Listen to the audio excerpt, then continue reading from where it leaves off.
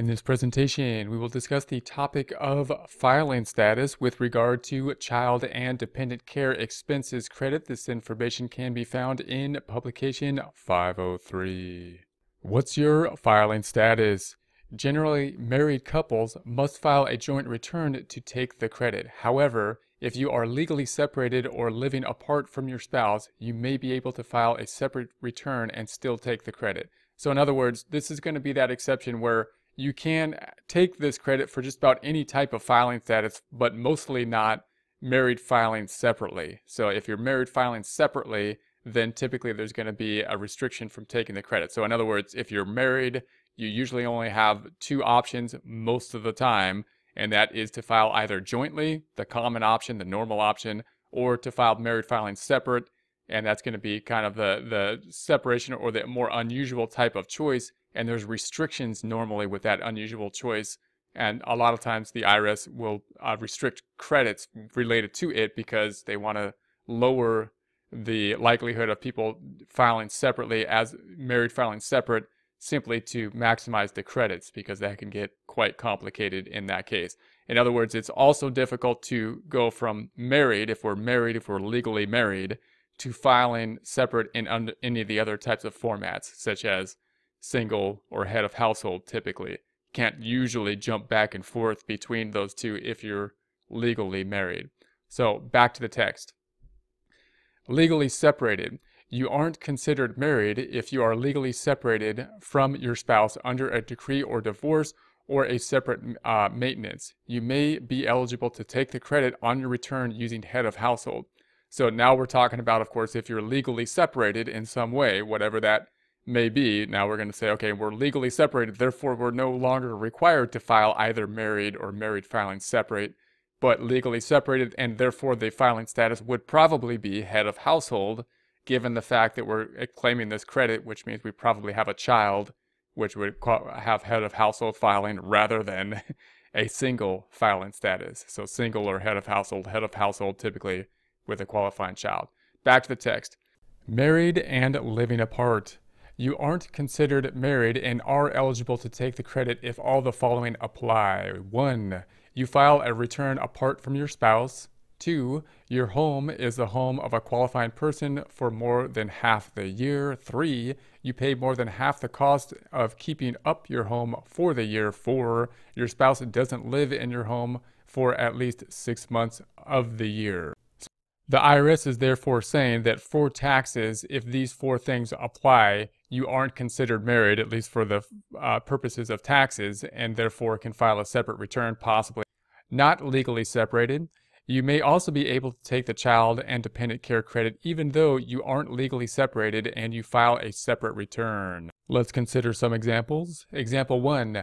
Amy separated from her spouse in March. She isn't separated under a decree of divorce or separate maintenance agreement and uses the married filing separate filing status.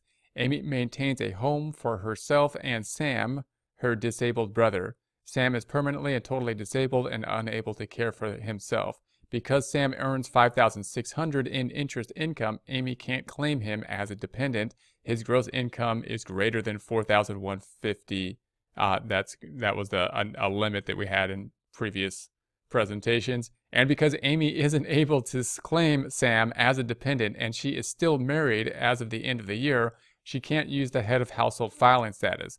So here we have that situation where they're saying she doesn't qualify to file as not, the only 2 options under married would typically be married filing joint or married filing separate. And they're saying that they don't qualify to file as not married, which would be the head of household probably status or a singles type status. Let's continue to the text. Amy's filing status is married filing separately, and Sam qualifies as a qualified person for the child and dependent care credit. So in this case, that's going to be a special circumstance, in which case Amy's filing status is married filing separate. Unusual for that to be an accepted filing status to take the credit in this case. Because of the following facts, Amy is able to claim the credit for the child and dependent care expenses even though Amy uses the married filing separately filing status. Amy didn't live with her spouse for the last 6 months of the calendar of the year. She has maintained a home for herself and Sam, a qualifying individual, since she separated from her spouse in March, and she maintains her own household and provides more than half of the cost of maintaining that home for her and Sam. Amy pays an adult daycare center to take care of Sam to allow her to work. So that's, of course, the expenses we're thinking about for this credit. Example 2.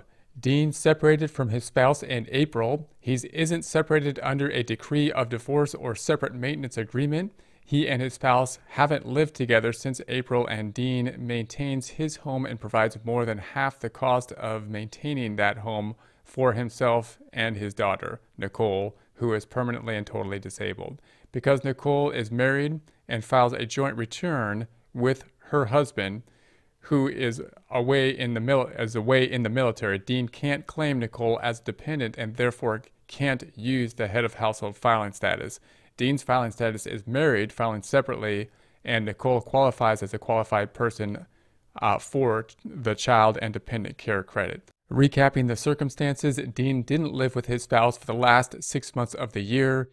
He has maintained a home for himself and Nicole, a qualifying individual, since he separated from his spouse in April. He maintains his own household and provides more than half of the cost of maintaining that home for him and Nicole. Dean pays a daycare provider to care for Nicole to allow him to work, which is, of course, the expenses that we're considering here. Cost of keeping up a home. The costs of keeping up a home normally include property tax, mortgage interest, rent, utility charges, home repairs, insurance on the home, and food eaten at home. The costs of keeping up a home don't include payments for clothing, education, medical treatment, vacations, life insurance, transportation, mortgage, principal. So when we're considering the cost of home to see whether or not the cost of home can be included in some way in the expenses, of course, these are things that are going to be specifically excluded. Typically, these are the things that we would typically think of. So if we're thinking about the costs of home, and if we have home and board, if someone lives in the home as part of the payment for them, then property taxes include, notice it's the mortgage interest, not the mortgage, not paying the loan typically, but the interest portion. If you're renting, then the rent on the place. Utility charges, which would be the gas, electric, and whatnot, repairs, and insurance on the home. They also don't include the purchase, permanent improvement, or replacement of property.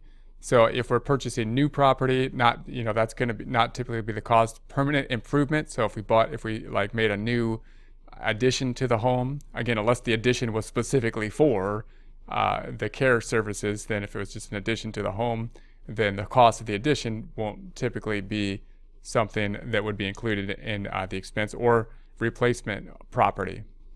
For example, you can't include the cost of replacing a water heater. However, you can include the cost of repairing a water heater.